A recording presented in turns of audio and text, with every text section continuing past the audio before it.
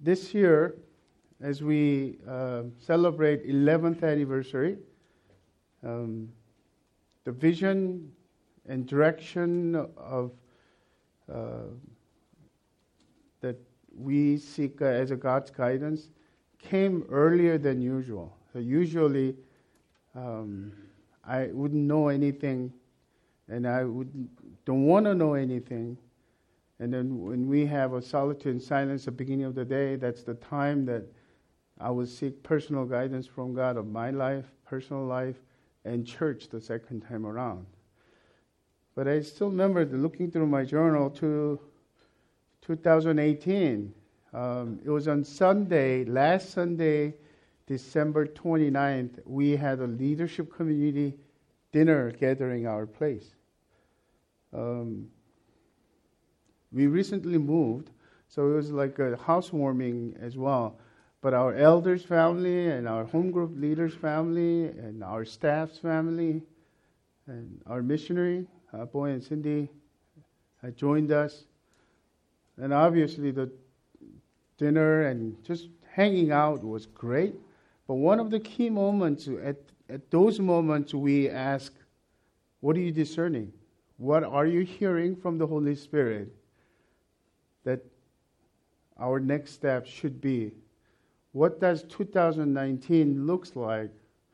And those sharings was really encouraging.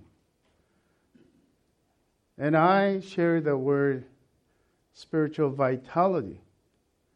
This is what I'm discerning. And it hasn't changed. It confirmed over and over. And everything comes together. So in a way, it's you had to wait on 10 minutes into that our spiritual direction is shared. Vision for 2009, the new year. But here it is, vision for spiritually vital community. To make it official, this is our vision statement, spiritual direction statement for 2019. To seek to be spiritually vital in our everyday life, being ready to follow God's guidance no matter what this year brings. And Psalm 85 verse 6, Stan just read it. Before we get into the text itself, the whole psalm, it is actually prayer for revival, prayer for restoration. The three questions I would like to ask through the message. Number one, what does it mean for us to be spiritually vital? Let's define that clearly, especially in this year. Number two, question is, what four hindrances to spiritual vitality should we be watchful for in this year?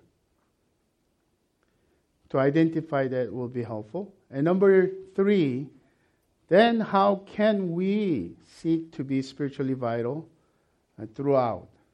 Not just the beginning of the year, but throughout entire years 2019. So let's begin with the definition of what spiritual vitality means in this vision and spiritual direction. Number one, it means to be spiritually renewed by cleaning out our hearts and lives. One misconception about the restoration and renewal in this day and age, and even Christian church, is that without any reformation, without any changing of our hearts and cleaning out, decluttering, some brother and sister said, that we could experience God's blessing. This is absolutely not true. Just by itself, we could experience tremendous, the gates of blessing, God's grace and mercy opens up when we clean out our hearts and true, genuine repentance. That's what it means to be spiritually vital. Number two, it means to live with life-giving joy and passionate love for the Lord. I don't know how long you walk with the Lord. You've been a Christian and church-going Christian. But two signs of spiritual vitality, right off the bat, is joy and love. Of course, joy, love for one another as well, but it begins with growing, passionate, deeper love for Christ, for our Lord. Do you have joy? Not the type of joy that you experience when you buy a new car or when you buy a new house, but type of joy that bubbling and lasting. That you get up in the morning, nothing changed, your bank account is the same, your kids are still going through the difficult time at school, but there is a sense of deep joy because of spiritual vitality. Number 3, it means to be spiritually ready for whatever the reality of life brings us. Desiring to be used by God for our purpose and glory. You know that leadership community? I kind of hinted that. I sense clear guidance of the Spirit. I don't know the second step, third step, but I know clearly our next step. And I presented that to our elders and leadership team without even hesitation. All our elders are on board. I thought they might think that I'm pushing them over the edge. You see, what we are doing on week 3, starting this week is week 3 of 14-week fasting and prayer chain. 14-week fasting and prayer chain because of Nehemiah, study of Nehemiah and Daniel, and their prayer was persistent and patient. The length of their prayer time was 4 months before they take an action. So we decided to be radical in our next step. As soon as we said that spiritual vitality looks like, because of prosperity gospel everywhere these days, that, they're determined to pray and God will provide a facility for them. No, that's not the purpose or goal of our fasting and prayer chain. Our goal is not to use God for our purpose, but to be used by God for His purpose and His glory. Do you know that? If you belong to Christ, if you are belong to church, body of Christ, not just the Crossway Church, but the universal body of Christ, God has purpose for each one of us. His sovereign purpose for the church, and He will be glorified. Nothing can thwart His sovereign plan. That at the end, the consummation of our salvation will bring glory to God. That in the meantime, the segments of our here, now, already, but not yet, that tension of our Christian life, we could experience being used for God's glory and God's purpose. There's nothing like it. Number 4, especially for those of you who are visiting with us to celebrate and to congratulate our anniversary, I'm deeply grateful, but this message is for you as well, because this spiritual vitality is individual spiritual vitality. We're spiritually renewed personally, individually, which will result in corporate spiritual vitality. And I need to quickly add, and vice versa. When our church and your church, home church, will be spiritually vital, fervent for the Lord, growing love for the Lord, and there is a tremendous overflowing genuine joy, the people who are lukewarm into walking in your community will get ignited. The seeds of fire will begin a new fire to another coal. So even if you are going back to your home church and your home community, I pray that God will ignite your heart today that you become hot, burning, fluorescent pinkish, and even white because of the heat, that you will go back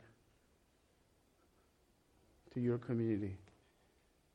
And for all of us at Crossway, this is the picture that we're picturing. Not getting a facility and that we could settle down and have a comfortable, affluent, suburb Christian life.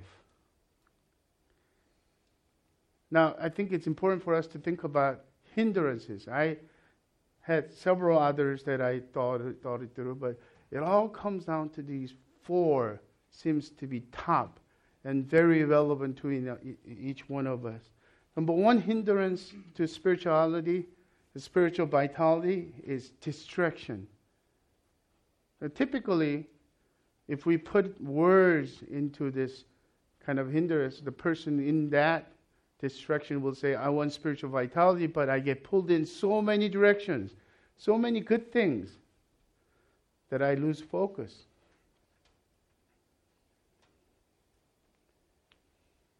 Have you ever thought about when we're getting up in the morning? Just remember the typical days. What is the first thought come to your mind? Maybe your dream. But back in the old days, there isn't that many external distraction. You have to distract yourself. But what happens as soon as we get up, our smartphone is waiting for us. Everywhere you go, there's a tablet, internet.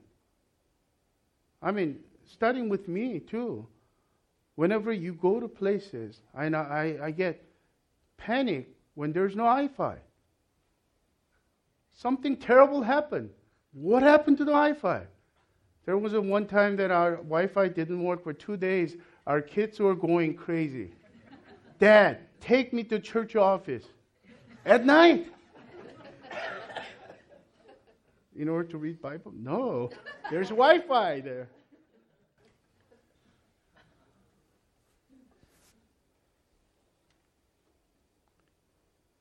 And it could be your hobby, your business, so many things. Hindrance number 2 is spiritual sleep. Initially, I put something else, but I think this describes the best. What? Am I asleep spiritually? I didn't know. Because it starts with this concept. You don't know you're asleep until you wake up. Do you remember the time that you just were so tired and you were sitting on the couch and watching TV and you fell asleep, and hours later you got up, and then in the middle of the night, what day is it? What am I doing here? At 3 o'clock in the morning, you sense loss of time and place. The danger of Western spirituality. So we think we're doing fine. We're doing religious activities. But and yet, when you're spiritually asleep, you're inactive, you're indolent, you're passive, nothing really moves you.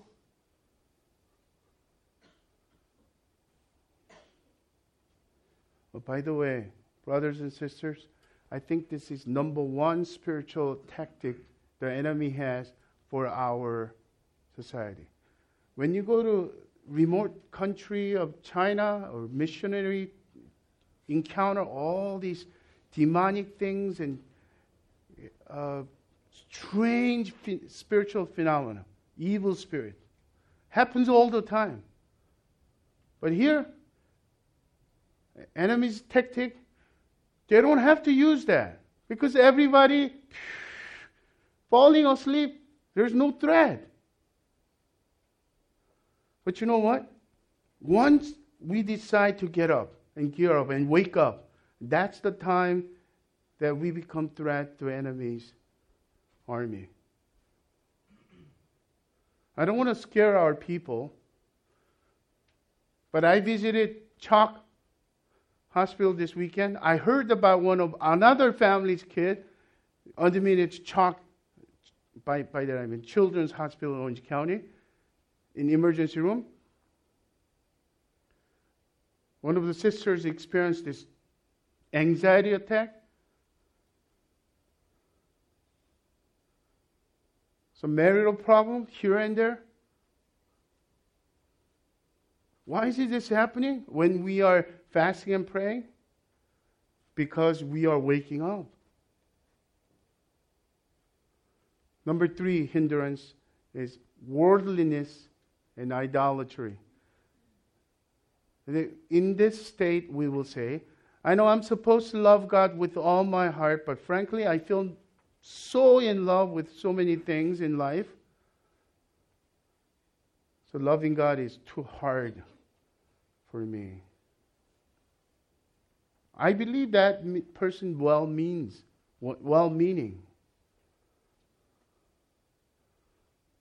And we should remember Apostle John's and first letter of John, his strong, straight admonition. Do not love the world or things of the world.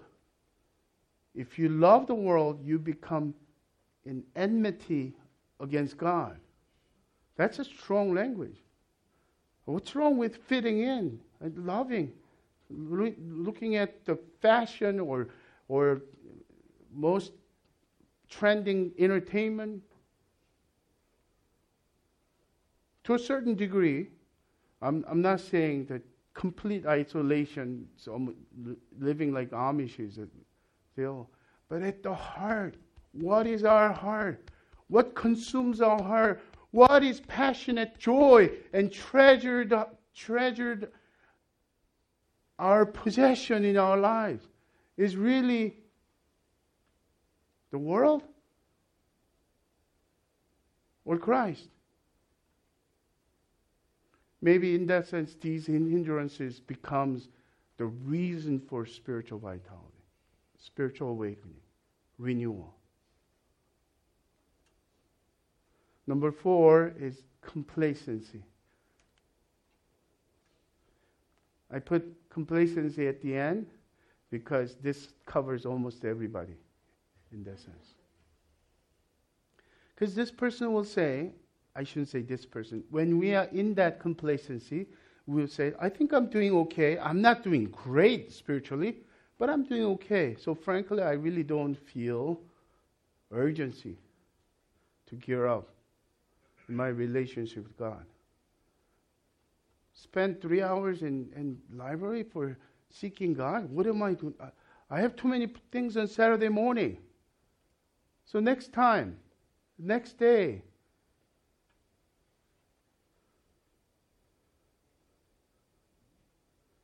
to serve God, I'm too busy with my business these days. My kids are involved in too many things.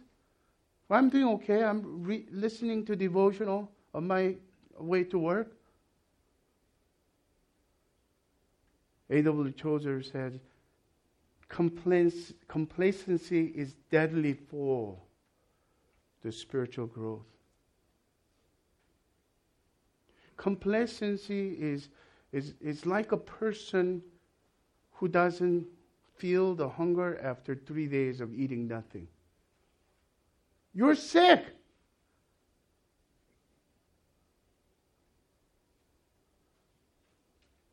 The person who has thirst and hunger, the first sign of health, isn't it?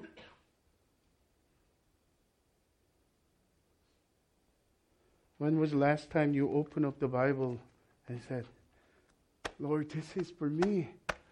Thank you. This is for me. You are speaking to me. You write personal love letter to me.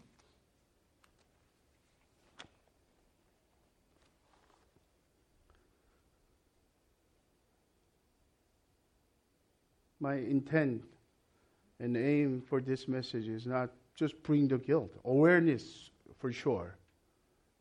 Going to shake up the church and wake up, call, yes. But the last thing I want to land it with, how?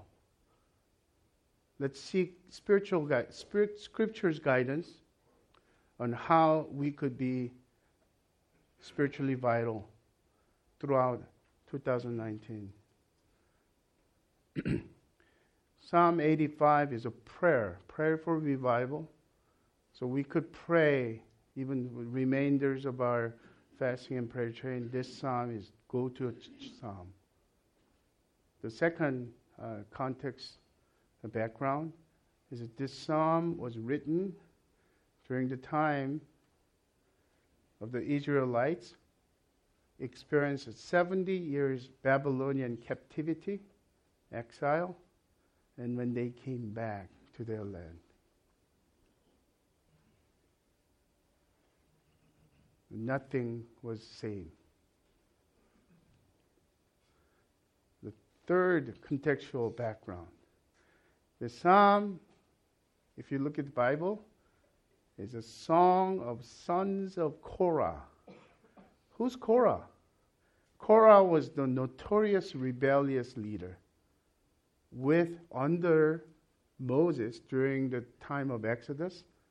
Korah led rebellious group of 250 people, saying to Moses, we are all qualified to lead. How come you get to lead only?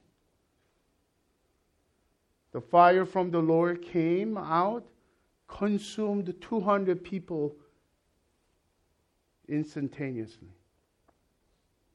But and yet, sons of Korah wrote this.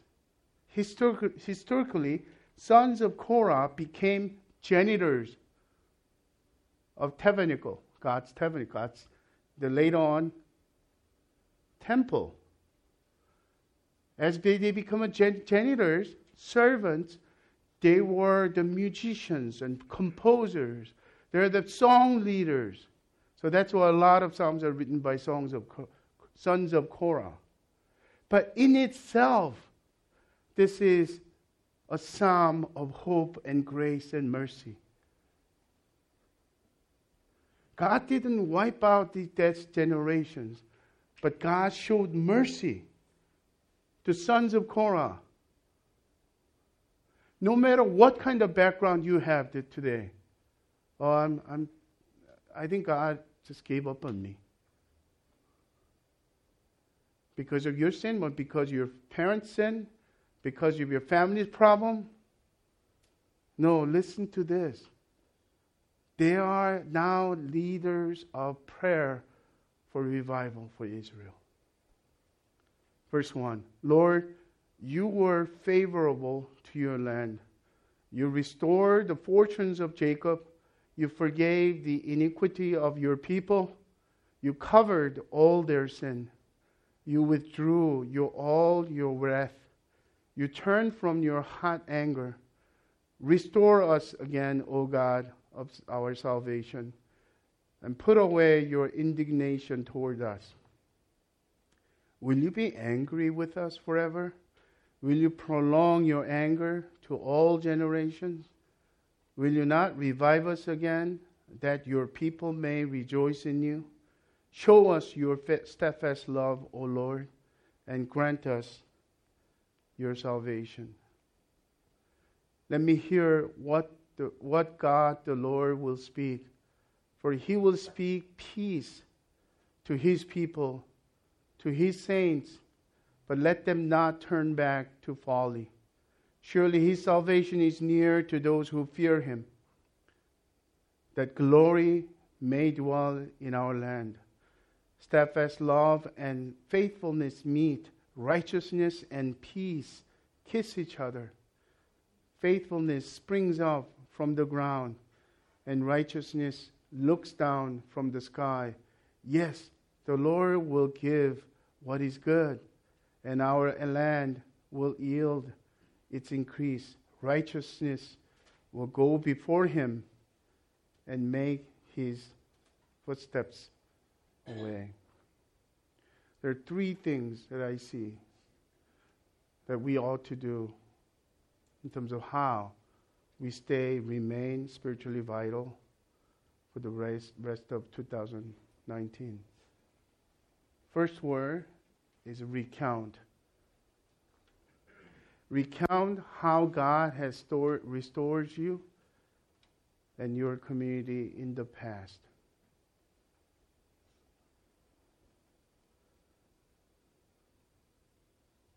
In one sense, we could think about it. Recount, remember what God has done for you. The less we think only go to the materialistic blessings, we ought to think about specifically how we are pitiful, pathetic, dead spiritually, but how He restored us in the past. That's what He's doing, what they're doing right now. Think about, notice verse 1, 2, 3, the verbs are all in the past tense. He is recollecting.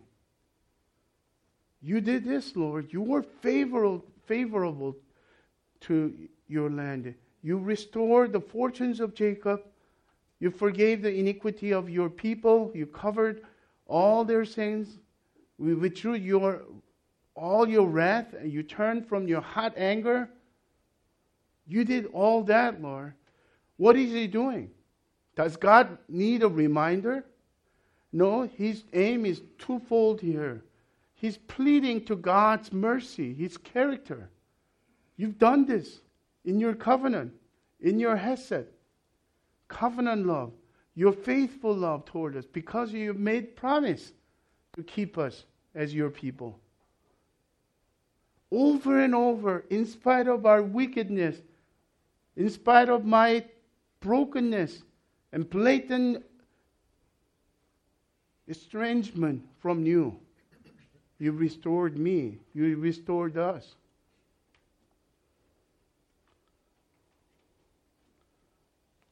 Why is this important for us? As we recount and remember, it will deal with our spiritual amnesia. That's really our default mode. It doesn't take an evil person to forget what God has done. At that moment, we were so grateful. Thank you, Lord. But month passed, maybe year passed, as if we deserved it, or as if coincidentally that kind of came out.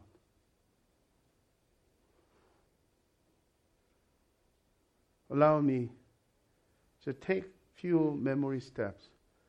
Let me recount. I could never cover all of it.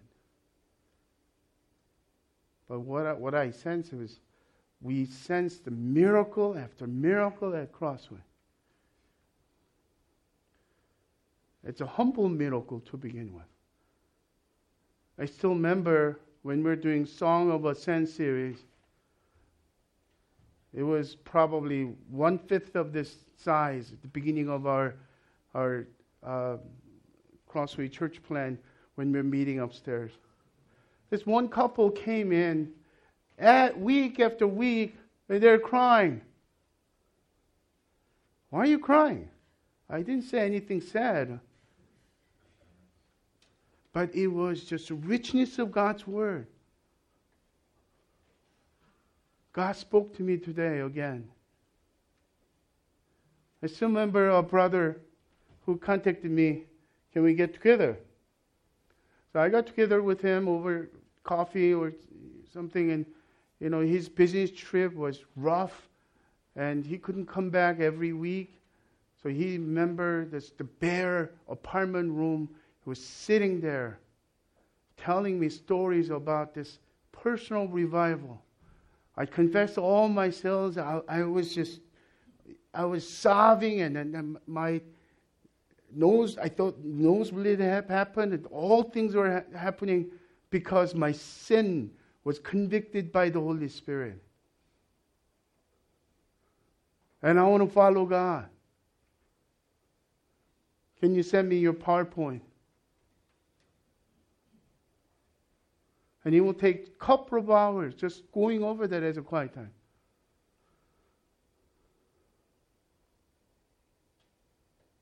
Unless you think that it's, I was such a good pastor and they were impacted by all this. I was miserable. My confession is, I'm a personally driven person, goal-oriented person. I still have that drivenness, recovering driven person. 12 years of fast lane of ministry, happening ministry, growing like crazy. I took the free fall. And I don't blame anyone. Don't think that I'm a victim. Because when Spirit of God took me to that sabbatical, I'm sitting alone and read the Bible. This is my expression. I begin to search for what's in my heart. I lift every rock and what's in there. And I felt disgusted because of the duplicity of my motive. I thought I was doing the work for the Lord. But a lot of it, behind it is me. My glory, my success. Of course, it's well mixed. I don't even know consciously. Brothers and sisters, I felt hopeless. What am I going to do with ministry, Lord? I don't want to be a fake anymore. I don't want to do this religious thing anymore. I want to throw everything away. The Lord took me to Starbucks of all places because I didn't have an office. And Starbucks is sitting there with one venti. Baristas, they didn't mind. I had a gold card, so I will get a refill for free. And venti coffee, I'll just sit there. And I'll sit there. Distraction happens. After 30 minutes, I feel like I'm wasting time. After 45 minutes, I want to go home. But after an hour or hour and a half, God started opening. And I was wearing headset to block out the other noises. I was playing John Williams, classic guitarist, not the contemporary composer. It's loud enough. There's one time I was reading through the Sermon on the Mount, and it was so good. And I shouted, "Yes!" And I didn't know I was too loud. Everyone was looking at me. It was time for me to go after 3 hours. I didn't want to leave because God was meeting there. That became holy ground for me. God restored me. My joy was there. And I came home. My same problem was there. Our kids were young and problems are happening at church. And week after week, I felt like a loser as a pastor. But God restored my heart.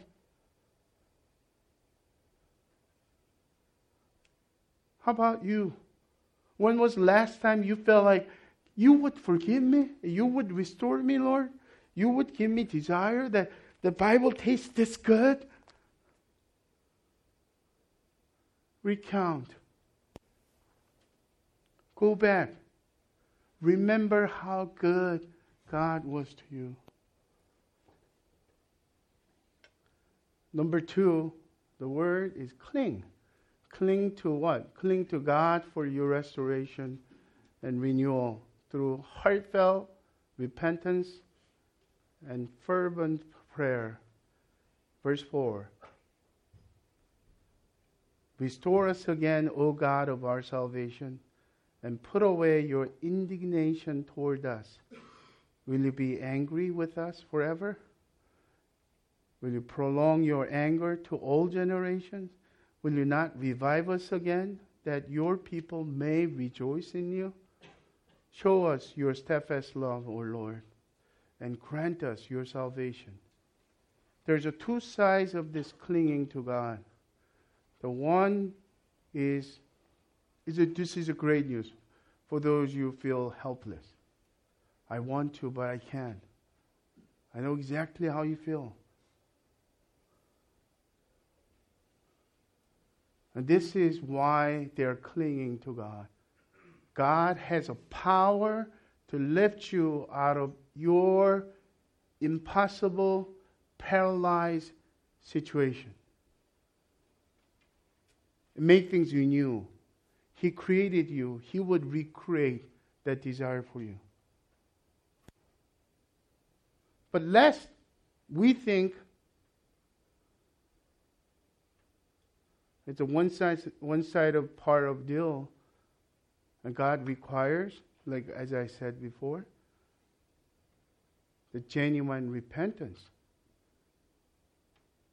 Not only we need to pray to God, but we need to repent from our sins. Have you ever done that? I encourage you, and I'm doing that as well. In our fasting and prayer chain, we are asking each person to humble himself or herself before the Lord. How? Not by only fasting, food, or internet, or some other things.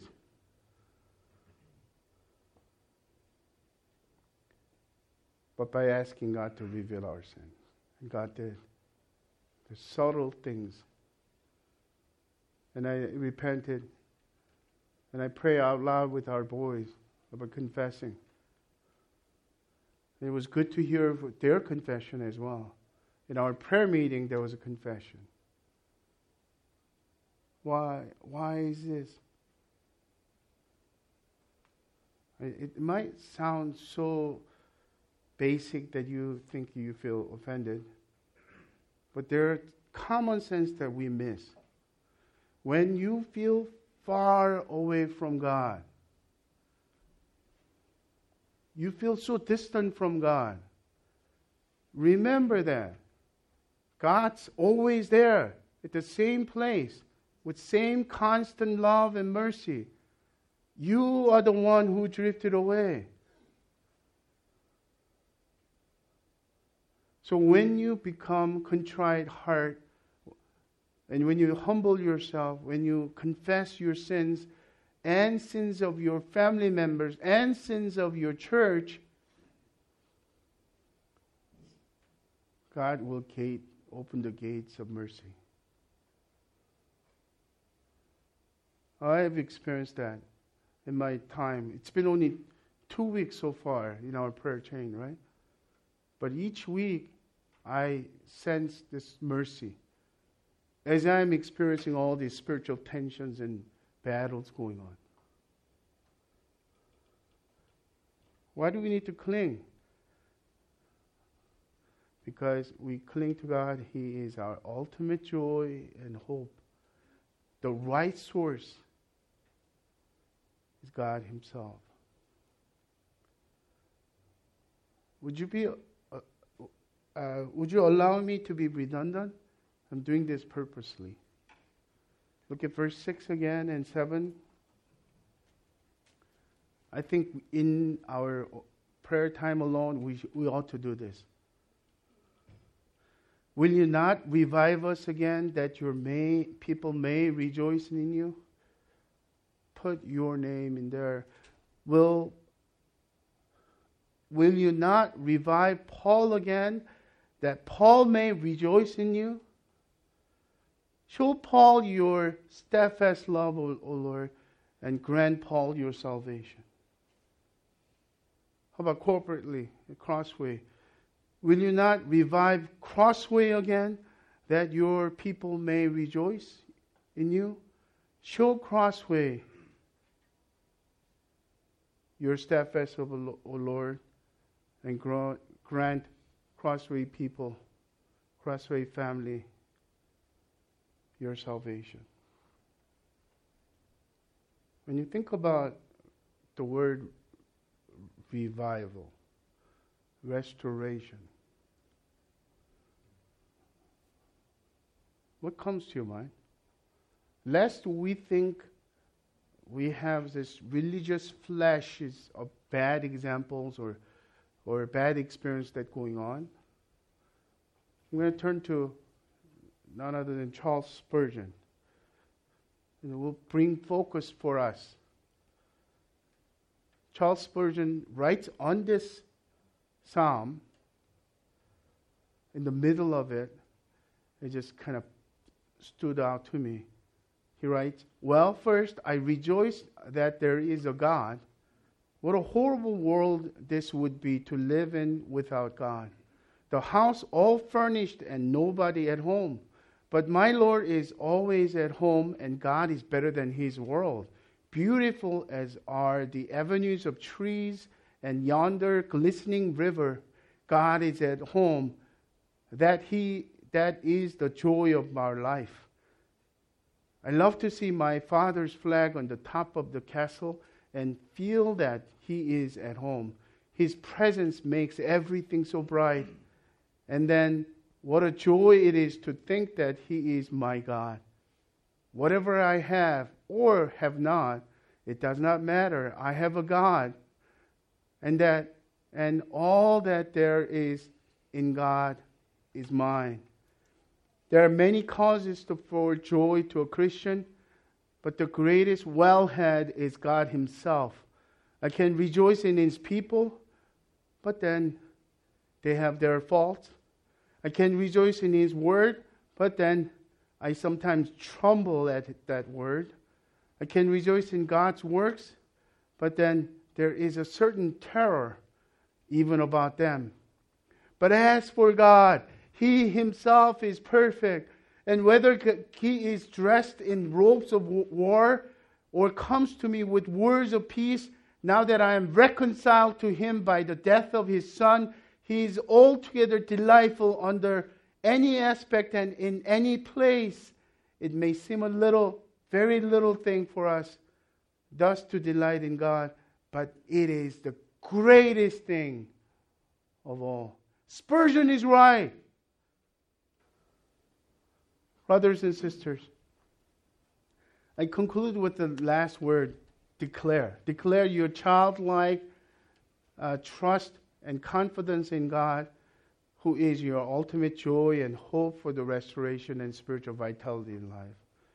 Verse 8 through remainders of Psalm, verse 13, is a prophecy. Listen to it as a prophecy and see if something a little wrong doesn't fit, if it's a prophecy. Verse 8, let me hear what God the Lord will speak. For He will speak peace to His people, to His saints, but let them not turn back to His folly. Surely His salvation is near to those who fear Him, that glory may dwell in our land. Steadfast love and faithfulness meet. Righteousness and peace kiss each other. Faithfulness springs up from the ground, and righteousness looks down from the sky. Yes, the Lord will give what is good, and our land will yield its increase. Righteousness will go before Him and make His footsteps away. Did you notice that? Even though it's a prophecy of the coming future restoration, full restoration, a lot of it is in the present tense. You know why that is? He is absolutely assured that God's sovereign plan will happen. He makes it present tense.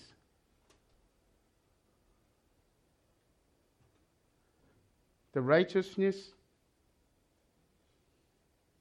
will go before Him, but when you look at steadfast love and faithfulness meet, and righteousness and peace kiss each other.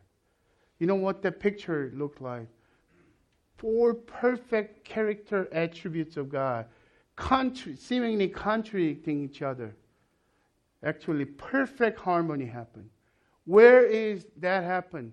At the cross of Jesus, crucifixion, God's steadfast love, mercy came, but His faithfulness, His righteousness, the condemnation against the evildoers, anyone who is going against the law of God, because of Jesus' blood and redeeming death.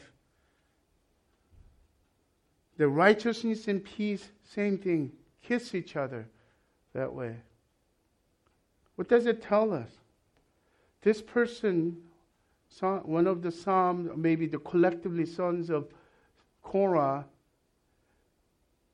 declares their childlike trust and confidence.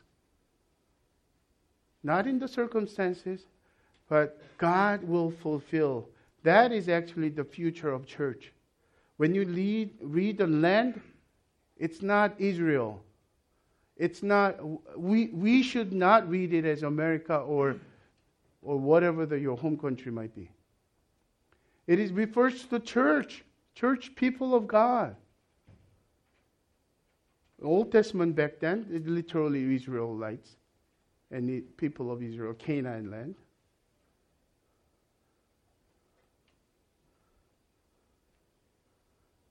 And I think that this childlike and confidence leads us to two things simultaneously. The one is a wake-up call. We ought to wake up. Stay awake, wide awake. And the second thing is to recklessly abandon ourselves to trust God. Two passages. One about wake-up call. Two is a reckless abandonment to have confidence in God.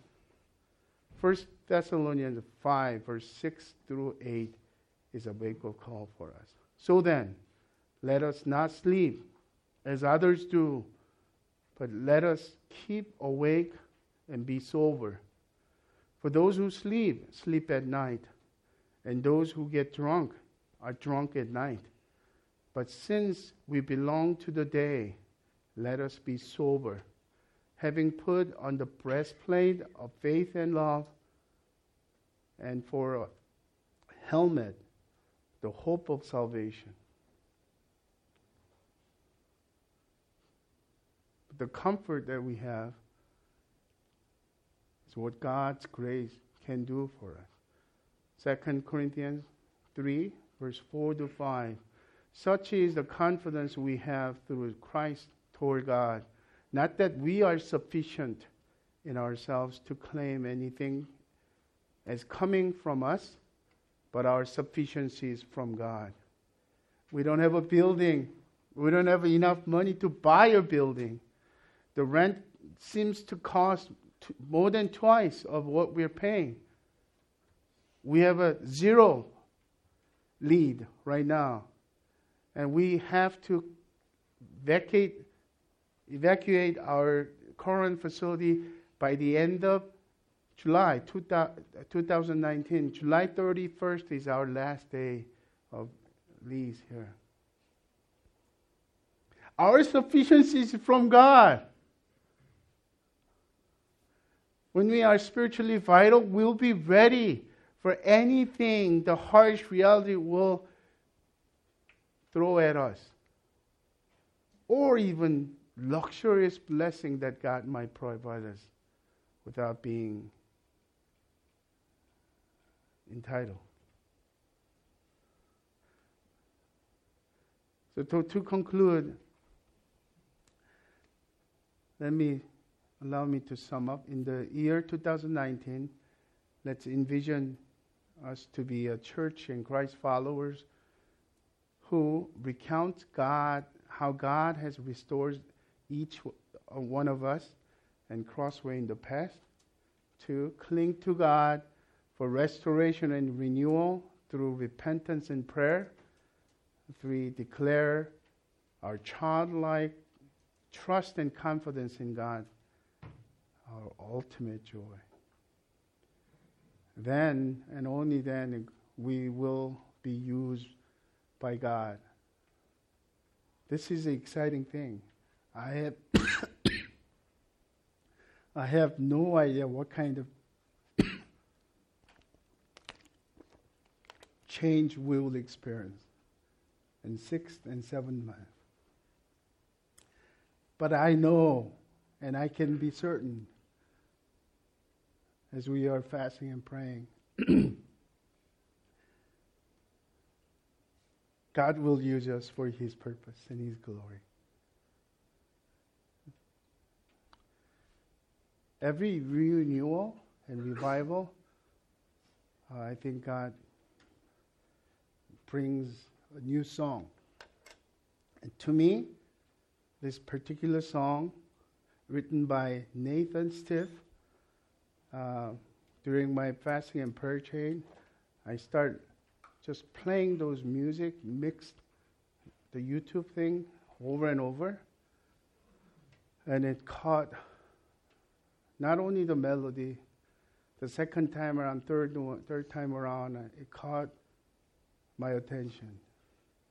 The lyrics were speaking to me. And the softening of my heart happened. And God offered me joy. Became just bubbling joy for me. O Lord, my rock and my redeemer, greatest treasure of my longing soul. My God, like you, there is no other true delight is found in you alone. The third stanza gripped my heart. O Lord, my rock and my redeemer, gracious Savior of my ruined life. My guilt and cross laid on your shoulders. In my place you suffered, bled, and died.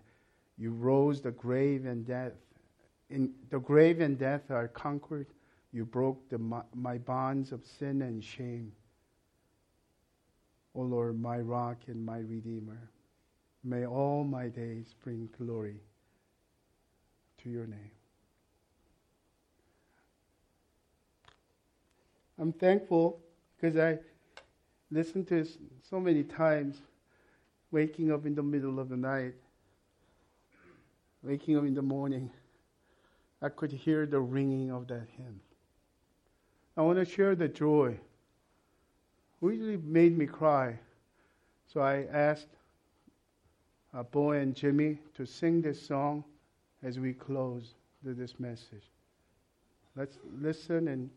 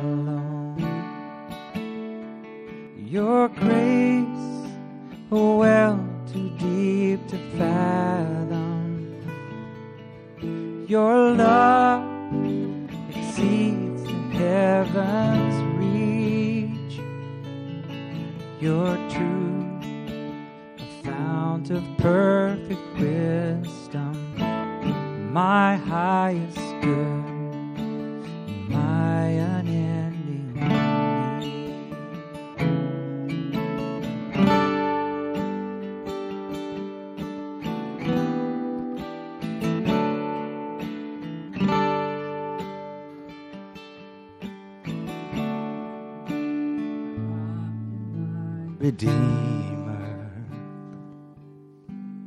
measure of my weary heart, my sword to fight the cruel deceiver, and my shield against his hateful darts, my song when enemies surround me, my hope when tides of sorrow rise, my joy when trials are surrounding, your faithfulness, my refuge in the night.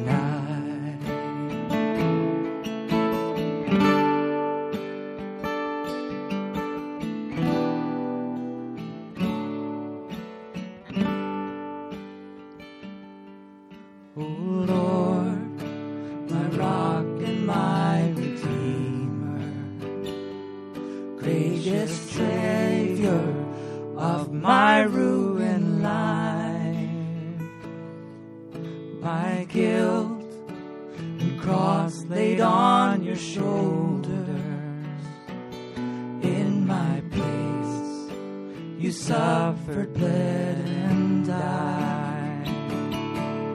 You rose, the grave and death are conquered. You broke my bonds of sin and shame. You rose, the grave and death are conquered. You broke my bonds of sin and shame. Oh Lord, my rock and my redeemer, may all my days bring glory to your name. May all my days bring glory to your name.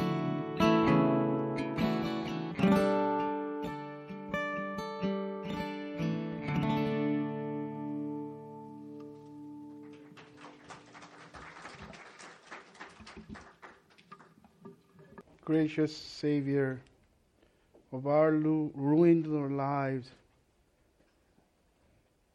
we cry out to you, revive us, restore us, according to your steadfast love, according to your mercy. Enable us where things are not possible and we feel paralyzed.